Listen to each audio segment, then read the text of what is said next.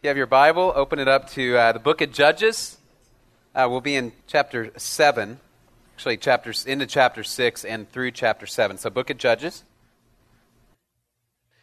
Well, I grew up primarily in the 1980s, and so got the opportunity to live through a number of those great 1980s movies. And one of the best ones of the 1980s, if not one of the best movies of all time, was a little movie called The Karate Kid. Now, some of you guys have probably seen this. Maybe you've seen it on the TNT afternoon movie or something like that. Karate Kid is great. It has everything that you need. It has star power, right? Daniel, played by Ralph Macchio, and Pat Morita. It has romance. It has action. It has humor. It has everything that you would want in a movie. And for those of you that haven't seen it, let me just summarize the plot for you of Karate Kid. Daniel, again played by Ralph Macchio, moves to a new town. And when he gets there, he quickly runs afoul of the local karate gang, headed up by Johnny Lawrence. Now, every town has one of these karate gangs, right? And Daniel runs afoul of it, and he finds himself day after day being beaten up by a group of guys who dress like skeletons. And so what Daniel does at first is he decides he's going to try to just avoid them, get away. But then he runs across Mr. Miyagi. Mr. Miyagi is an old man from Okinawa who is the janitor at their apartment complex, and he creates little bonsai trees in his spare time. And Miyagi, it turns out, is also a karate master. And so he begins to train Daniel. Daniel says, "Can you help me to defeat these guys and solve my problem?" And Miyagi says, "Absolutely, under the condition that you do everything I say. No questions." Daniel says, "You got a deal." So they begin their training, and what does he have him do? He says, "Well, I want you to wash and wax my car," right? Wax the car. Wax the car. Wax on, wax off, wax on, wax off. Paint the fence. He paints the fence. Paint up, paint down, paints the fence, right? Finally, Daniel gets frustrated with this method of training, which seems like Miyagi's just using him for cheap labor, and he says, "I'm out of here." And Miyagi says, "All right, hold on. Show me wax the car," right? He goes, and it turns out Daniel has been secretly learning karate moves, and he didn't even know it, right? And Miyagi shows him these are blocks, and paint the fence as a block, and everything he's been doing. And eventually, long story short, Daniel learns how to stand like an ostrich, and he wins this big tournament against this guy that is his nemesis, right? And it's a great film. And what I love about it is you have this mentor who trains Daniel LaRusso from a weakling into this warrior, where he's able to defeat his nemesis. But in order to do it, Daniel has to trust in Miyagi. Now, I tell that story not because most of us are learning karate, right? Maybe a few of us are, but most of us are not. But we are in the middle of a transformation process. Most of us would say, if we were asked, that we want to go from being a spiritual weakling into a man or woman of great faith, a person who walks closely with God, a man or a woman who knows how to pray. I read the lives of great saints and how they prayed and how God answered their prayers and how they exercised faith in God. And I say, I want to be like that. I want to be a person who shares the gospel and sees my friends and my family come to know Jesus Christ. I want to be a person of humility. I want to be a person of wisdom. I want to be a person of spiritual greatness, not necessarily a person who is famous.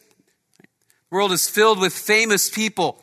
We certainly don't need more. What we need are men and women of true spiritual greatness. You can live your whole life in obscurity and yet be a man or a woman who walks with God in spiritual greatness. And that's what we want. We want that kind of transformation process. But I know if you're like me, what I often don't want is the breaking process that comes along with that transformation.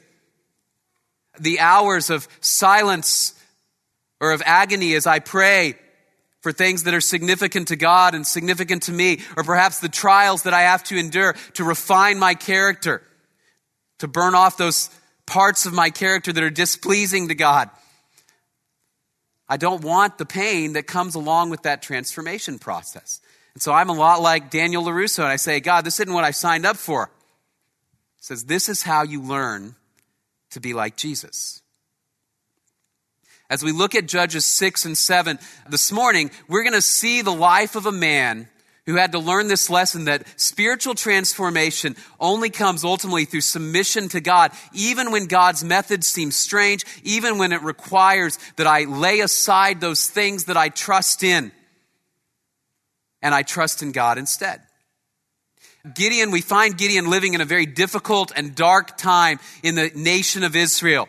The book of Judges is not a book actually that you see a whole lot of books or sermon series centered around, because there are portions of the book of Judges that are almost too horrific to talk about. It is a dark and evil time in the nation of Israel. The people are living in the land that God had promised them. It follows right on the heels of Joshua. And Joshua, who was Moses' successor, had led the people into the land. They had begun to conquer the land, but then they begin to settle in the land, and they immediately start to follow idols and turn against God and walk away from God. And so kind of the main phrase, the center phrase of the book of Judges that's repeated 2 or 3 times is, in those days there was no king in Israel. Everyone did what was right in his own eyes. So everyone's just doing their own thing. And so there's a cycle that we see in the book of Judges. Here's the cycle. The people fall into idolatry. And so God sends a foreign nation to judge them. And in the midst of their pain, they experience remorse and they cry out to God and they say, God, save us. And so God raises up judges. Judges were like tribal leaders or warriors that would redeem them from the hands of the nations around them. And so God delivers them. But immediately after God delivers them, they fall back into idolatry. And so this cycle goes around and around and around. And that's where we find Gideon. Gideon is living in a period of time in which the people, because of their idolatry and sin, have been oppressed by the Midianites. And the Midianites were like a local band of roaming gypsies, so to speak. They would ride up on their camels right at harvest time, and they would take all of the grain, and then they'd ride off into the distance. And the Israelites couldn't do anything. And so God finds this man Gideon. He's basically a farmer in northern Israel. And God calls Gideon out. And God says, Gideon, I want you to be the one to deliver the nation of Israel from the hand of the Midianites. And Gideon says, nah, you've got the wrong guy. I'm of the least of the tribes. I'm the least in my family. He's fearful. He's doubtful. And God says, no, Gideon, it's going to be you. And he begins this process of transforming Gideon from a spiritual weakling into a warrior, a man who will deliver God's people from the hand of the enemy. And so Gideon's going to learn a lesson as we walk through the passage that you and I ultimately have to learn. And that is to be God's agent of redemption in this world. To be a man or a woman who does God's will as he has called us, to be a man or a woman through whom God works. We ultimately are called to submit to God, to submit our desires, our fears, our doubts to the hand of God, who will shape us persistently and patiently and transform us into who he wants us to be. And so let's look at the life of Gideon for just a few minutes. All right, beginning in Judges chapter 6, we're going to start in verse 36. Then Gideon said to God, if you will deliver Israel through me as you have spoken, behold, I will put a fleece of wool on the threshing floor. If there is dew on the fleece only and it is dry on all the ground, then I will know that you will deliver Israel through me as you have spoken. And it was so. When he arose early the next morning and squeezed the fleece, he drained the dew from the fleece, a bowl full of water. Then Gideon said to God, do not let your anger burn against me, that I may speak once more. Please let me make a test once more with the fleece. Let it now be dry only on the fleece, and let there be dew on all the ground. God did so that night, for it was dry only on the fleece, and dew was on all the ground. The first thing we see is this: God is very patient, even when we are faithless. Now, many times you've perhaps heard the phrase, I'm going to throw out a fleece to determine God's will. And it's used to say, I'm going to ask God for a particular sign so that I'll know what God's will is. Well, what's interesting is as you read Judges 6, Gideon's throwing out of the fleece is actually not an act of faith, and it's not an act to determine what God's will is. Gideon already knows what God's will is. God has told Gideon in no uncertain terms, Gideon, gather the armies of Israel and go against the Midianites and deliver them. Now, what Gideon is looking for is not God's will. Gideon is actually looking for a way out of God's will. All right, look at the test that he devised. He says, God, I'm going to put this fleece on the ground. And if you really want me to go do it, let it be wet just on the fleece and dry everywhere else. Well, Gideon wakes up the next morning and that's actually happened. So he says, all right, let's try again, God. Set the fleece out. Let it be wet everywhere else, but dry on the fleece. Wakes up again the next morning, and lo and behold, it's happened. Imagine for a minute that you wake up tomorrow morning and you say, I don't feel like going to work this week. I don't feel like doing my best. I don't feel like submitting to my authorities at work. I don't feel like providing for my family. God, if you really want me to go to work, I'm going to devise a little test. Now, you know that it's God's will. You look at Colossians 3:23. It says, work heartily as unto the Lord, not as unto men. You know it's God's will for you to do your work diligently and do it well, but you don't feel like going. So you say, God, here's what I'm going to do. I'm going to put my cat out in the backyard. All right? And if you really want me to go, you really want me to work hard, what I want you to do is I want tomorrow morning, let it snow, but just on Snowball, right? Just on the cat. Now imagine you wake up the next morning and there is the cat covered in snow. And you go, all right, God, maybe you didn't understand what I was getting at here. I'm going to put the cat out again and now let it snow everywhere, but let the cat be dry. Lo and behold, it is. Right? And what Gideon's trying to do is he's trying to find an impossible test so that God will not make him go. He's trying to manipulate God. He has not yet learned that when God gives a command, he expects obedience. We do this all the time. I think we do this all the time. We say, God, if you really perhaps want me to love my spouse, please make my spouse a little nicer, right? If you want me to be kind to her, let her be kind to me. God, if you really want me to be generous with my money and give to the church and give to those who are sharing the gospel, give me lots of it so that I'll do that. God, if you want me to be faithful to my spouse in my mind and in my body, take away these desires and temptations and struggles that I'm feeling. God, take them away. And so we try to manipulate God out of doing God's will. So that later we can say, well, you didn't do this, or you didn't do this, so I don't have to obey. That's what Gideon is trying to do. Now, what's interesting is God actually puts up with this. He makes the fleece wet, then the next day he makes everything else wet. Why does he do it? Well, God has bigger fish to fry, so to speak.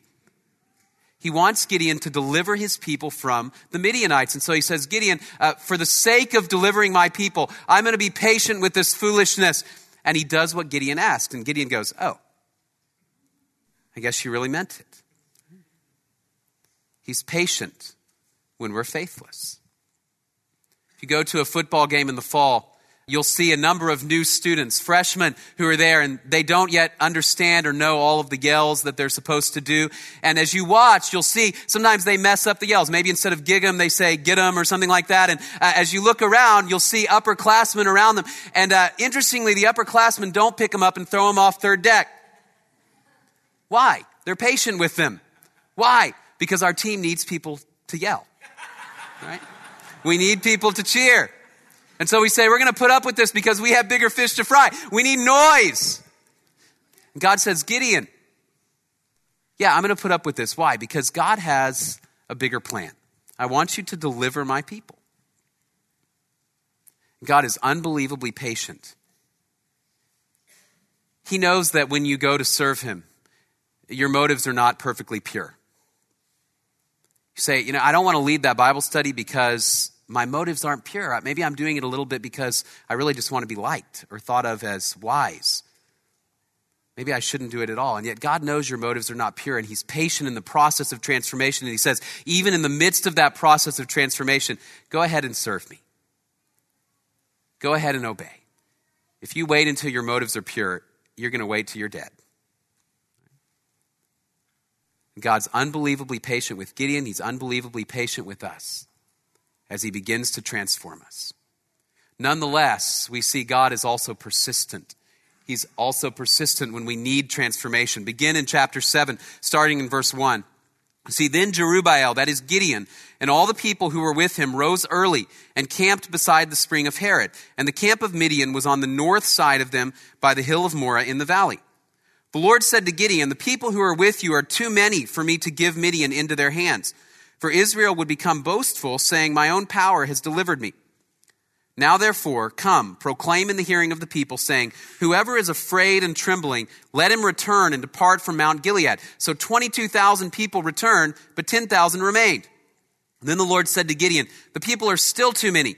Bring them down to the water, and I will test them for you there. Therefore it shall be that he of whom I say to you, this one shall go with you, he shall go with you. But every one of whom I say to you, this one shall not go with you, he shall not go. So he brought the people down to the water, and the Lord said to Gideon, "You shall separate everyone who laps the water with his tongue as a dog laps, as well as everyone who kneels to drink." Now the number of those who lapped, putting their hand to their mouth, was 300 men, but all the rest of the people kneeled to drink water. The Lord said to Gideon, "I will deliver you with the 300 men who lapped, and I will give the Midianites into your hands. So let all the other people go, each man to his home." So the 300 men took the people's provisions and their trumpets into their hands. And Gideon sent all the other men of Israel, each to his tent, but retained the 300 men, and the camp of Midian was below him in the valley. All right, this is an unbelievable passage as you look at it. It's very surprising at the beginning. Gideon is camped there with about 32,000 people. Do you know how many Midian has? You find out later on in this story, Midian has 135,000 people. It's about a 4-to-1 ratio. And God says to Gideon, "Gideon, there's too many people with you." Now, if I'm Gideon, I'm thinking, I don't think so. There's one of us for every 4 of them. It seems like we've got too few. He says, "Well, here's what I want you to do. I want you to send all of the ones who are afraid. Let them go." This is actually a reminder of Deuteronomy chapter 20, verse 8. In the law, God had said, when you go out to battle, let the ones who are afraid go home. Don't make men who are fearful go to battle with you.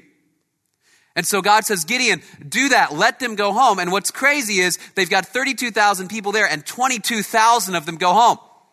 Gideon loses 2/3 of his army like that because they're afraid. And they're afraid because there's already too few of them. And then God says, Gideon, the 10,000 are still, that's too many. Now, if I'm Gideon, I'm beginning to think this is getting ridiculous. It's now 1 to 13, 1 to 14, and you're going to send more of the people home. God says, Gideon, what I want you to do is I want you to go to the stream, and God devises a test to separate the people out. Those who brought the water to their mouths were separated from those who got down on their hands and knees and licked from the water like a dog. He says, Gideon, I want you basically to take the smaller number. Those who get down on their hands and knees, they're disqualified. The ones who go like this, God says, keep them. Why? There's not given any reason. Some people have speculated maybe the ones who are doing this are more alert, they're more ready. I really think this is frankly an arbitrary test. And the point is not the strength of the men. The point is God is saying to Gideon, Gideon, you will take the men I tell you to take. And I tell you to take the 300. Not the 10,000.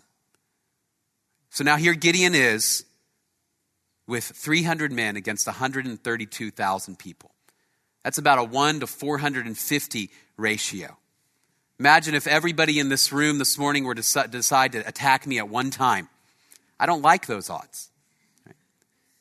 And there's not even 450 of us in here. Right? So there's similar odds to what Gideon is facing. The point is, he says, Gideon, you need to remove the crutches before I'm going to use you. You need to trust in me and not in the army. Some of us have small children, and perhaps we're in the process of kind of trying to teach them how to swim and be comfortable in the water. And one of the things you might do early on is you might let them wear these little floaties on their arms, right? The little floaties keep them up. Give them confidence early on. But eventually, if you want them to learn how to swim, you got to take those off. We don't see Michael Phelps on the gold medal stand with floaties, right? Saying, well, I really think this helped me go faster. Gave me confidence. No, eventually he has to take them off if he's really going to move.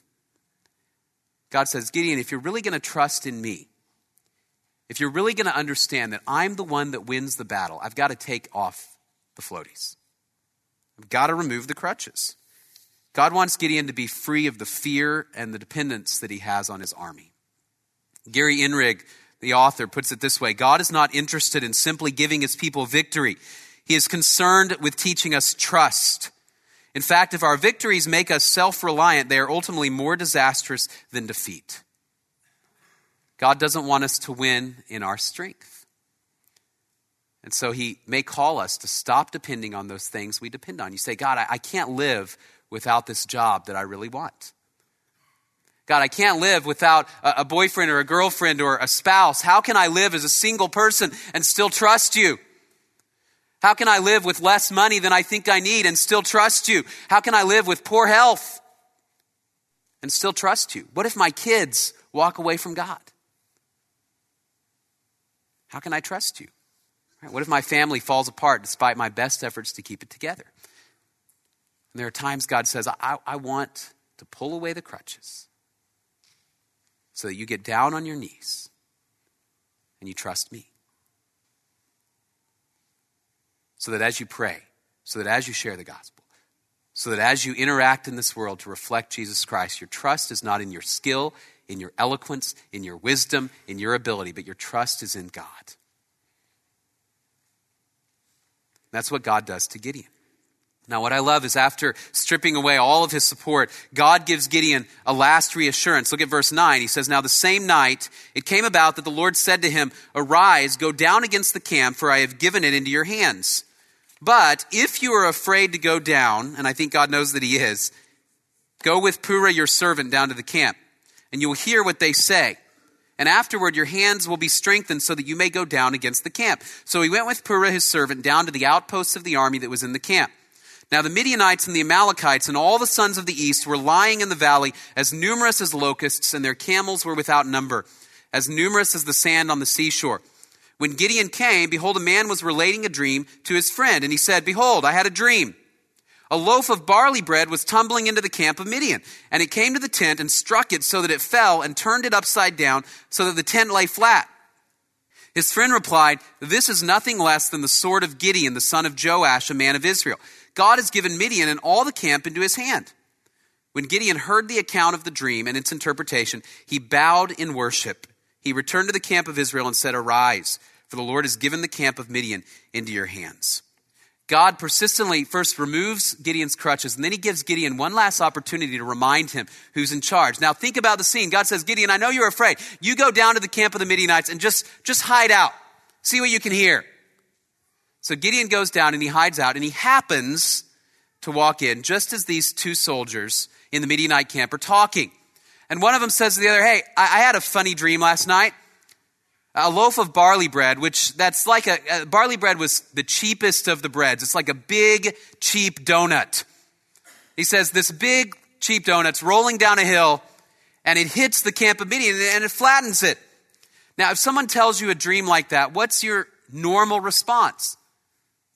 Interesting, right? It's kind of a strange dream. Don't know what that means. Oh, well, let's do our job, right? But here's what happens. The two guys are standing there. The other one says, "Oh, I know exactly what that is. That's Gideon." How does he know Gideon's name? How does he know who Gideon is? And then he says, "Gideon's going to come and he's going to wipe us out." Does that seem bizarre to you?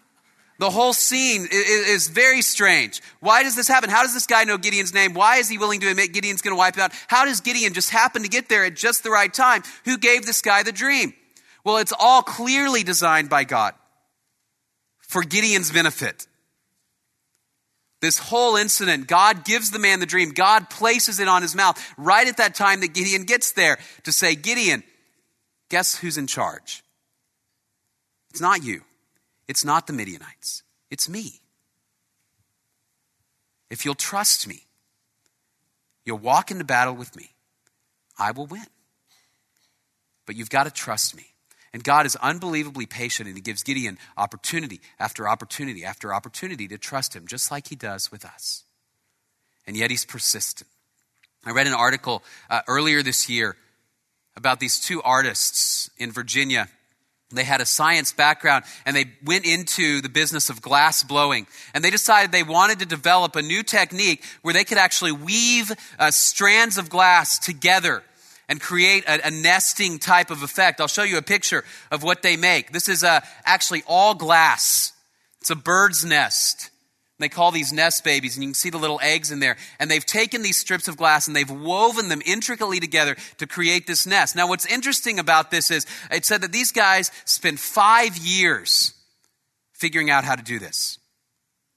Many times they would apparently get right to the part where they were actually going to harden the glass and heat it up. And as they heated it, it would break into pieces and fall apart. It happened over and over and over and over and over again. It took them 5 years. Now, I have to confess, I don't have that kind of patience. About the second time it broke, I would say, "I'm done. Glass is too tough." But in their persistence, they created something of beauty. something unbelievable.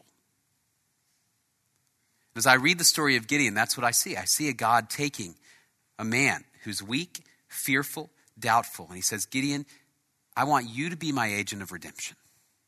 So I'm going to transform you into the man I want you to be. That's the kind of God we serve. He knows that you're weak. He knows that I'm weak.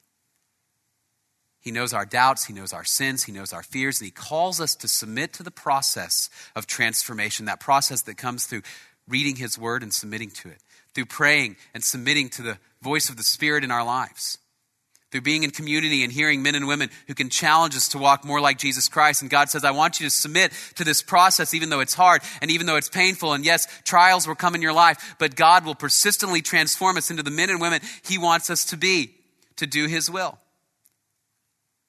if we will follow.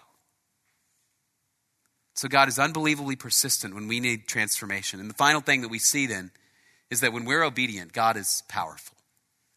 Look at verses 16 to 24. It says, Gideon divided the 300 men into 3 companies, and he put trumpets and empty pitchers into the hands of all of them, with torches inside the pitchers. He said to them, look at me and do likewise. And behold, when I come to the outskirts of the camp, do as I do. When I and all who are with me blow the trumpet, then you also blow the trumpets all around the camp and say, for the Lord and for Gideon. So Gideon and the 100 men who were with him came to the outskirts of the camp at the beginning of the middle watch, when they had just posted the watch. And they blew the trumpets and smashed the pitchers that were in their hands. When the 3 companies blew the trumpets and broke the pitchers, they held the torches in their left hands and the trumpets in their right hands for blowing, and cried, a sword for the Lord and for Gideon. Each stood in his place around the camp, and all the army ran, crying out as they fled. When they blew 300 trumpets, the Lord set the sword of one against another, even throughout the whole army. And the army fled as far as Beth Shittah towards Zerera, as far as the edge of Abel Meholah by Tabath. So I guess that's a long way. I don't know where those places are, but long way. The men of Israel were summoned from Naphtali and Asher and all Manasseh, and they pursued Midian. Gideon sent messengers throughout all the hill country of Ephraim, saying, come down against Midian and take the waters before them as far as Beth Barah and the Jordan. So all the men of Ephraim were summoned, and they took the waters as far as Beth Barah and the Jordan. All right, Gideon's plan at first sounds a little weird. He says, we're going to stand around and we're just going to make a whole lot of noise.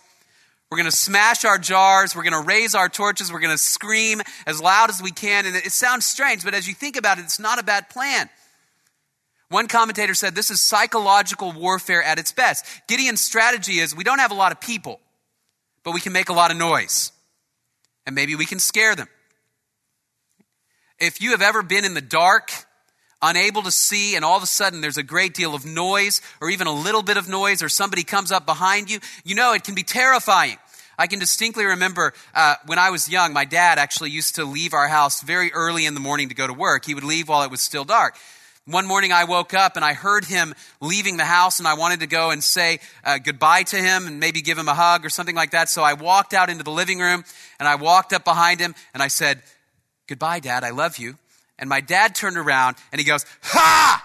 Like this, right? Now, my dad doesn't know karate. He's never learned it. And I don't know what he was going to do to me in those dark hours of the morning. But just the sound in the dark scared him enough that he was fearful. And that's what Gideon's going for. So at the right moment, all together, they yell, they smash their pitchers, they raise their torches, and they scream. And what happens is the army of the Midianites is absolutely terrified. Clearly, there's a divine terror that is placed upon this army as well. Because there are 135,000 of them. And I think in the next chapter, it says that they killed 120,000 one another. They almost wipe out their army with friendly fire, so to speak. They're so terrified. And what Gideon sees is that God moves amazingly and powerfully when he chooses to be obedient. God says, Gideon, I'm going to take away your army and still win. Gideon, I'm going to transform you into a person who will worship me. After the dream, back at the end of verse 15, Gideon hears the account of the dream and its interpretation. He bowed in worship. Interestingly, that's the only time in the book of Judges that you see a person bowing before God in worship. You see people bowing before idols in worship. You see people bowing for other reasons. It's the only time in the book of Gideon you see a person bow before God in true worship. God says, Gideon, I'm going to transform you into a person who will worship me so that I can be powerful. not you. So that I can be exalted, not you. And God says, Gideon, I want you to be the person I want you to be so that I can show my power through you. And that's what God does. God will strip away our dependence upon ourselves and say, trust me. You want to do things for my kingdom. You want to learn to be a man or a woman of prayer, a man or a woman of evangelism, a man or a woman of faith, of wisdom. The only way to do that is by trusting in me. Not in your skills, not in your abilities, not in your finances, not in your job, not in your spouse, not in your kids. Trust in me. We did a song just a few minutes ago, Colin sang for us, called "O Love That Will Not Let Me Go." That's a modern arrangement of an old hymn. Some of you perhaps recognize the words written by George Matheson back in the 19th century. George Matheson is an interesting guy. Matheson studied at a young age for the ministry. And he was brilliant, a brilliant student. And yet in his late teens, Matheson got a degenerative disorder and he went blind. And of course, back in his day and age, there weren't a lot of ways to diagnose what was wrong, and there certainly weren't ways to correct it. And so he slowly went blind. He lost his ability to read from a page. He did not immediately go into the ministry, and he moved back home. One of his sisters took care of him, and the dreams that he had for his life, in a sense, were shattered. The story goes that he was actually engaged at the time, and when he went blind, his fiancée broke off the engagement, saying, I simply can't do this. I can't move through my life with a man who's blind. And so he lived his life to a certain degree in pain and in frustration, broken dreams, and several years later, the sister that was taking care of him, the last sister that he had who was still single, got married. And this is when he wrote this song on the eve of her wedding. He said, I wrote this song out of this deep anguish in my soul because of the heartache that I was feeling. Because everything that I had dreamed of had been stripped away. Let me show you the words to the first couple of verses again. O love that will not let me go. I rest my weary soul in thee. I give thee back the life I owe, that in thine ocean depths its flow may richer, fuller be. O light that followest all my way, I yield my flickering torch to thee. My heart restores its borrowed ray, that in thy sunshine's blaze its day may brighter, fairer be. It's a song of submission. Matheson says, God, I'll give you this life. I don't know what it's worth. I don't seem to have much left. Take it for what it's worth. Do something with it. Matheson went on. He became a pastor at a church. He pastored a large church in England. And he wrote this song that we still sing today. A song that reminds us that when we give our lives to God, he can take it, as weak as it is, as fearful as we are, as doubtful as we are, and he can transform it if we trust in him. It may be that there are some of you in here this morning that you've never trusted Jesus Christ for the very first time. And the message for you, that the one message for you from this passage this morning, from this text, is that there is only one way to live a life that is pleasing to God. There is only one way to have a life that counts for eternity, to have a life where you will live for eternity, and that is by believing in Jesus Christ alone for forgiveness of sins and eternal life. Because all of us are separated from God because of our sin. None of us is worthy to talk to God, to pursue God, to know God. And yet Jesus Christ died and rose again for our sins so that we can have eternal life, so that we can know God. So the message for you this morning would be exercise faith in Jesus Christ for eternal life so that you can know him. Now, many of you in here, you know Jesus Christ. You've exercised faith in him, and yet if you're like me, you're struggling with this concept of submission, perhaps because there's something in your life that you're not willing to let go of. There's something in your life that you say, I trust this, and if God takes this away, whether it's my spouse, my kids, my job, my money, whatever it may be, you say, I trust in this, and if God were to take this away, I can't serve him. Maybe you're in a place in your life where God is taking that away. Maybe that you're here and you're under a great deal of pain because God is seemingly stripping away things that are important to you, or dreams that you had for yourself or your family. So the message for us this morning would be submit and trust God, that his plan for transforming us is greater than ours. And that as we trust him, he can make us the men and women that he desires us to be. Greater than we could be if we don't trust him. Greater than we could be in our own strength.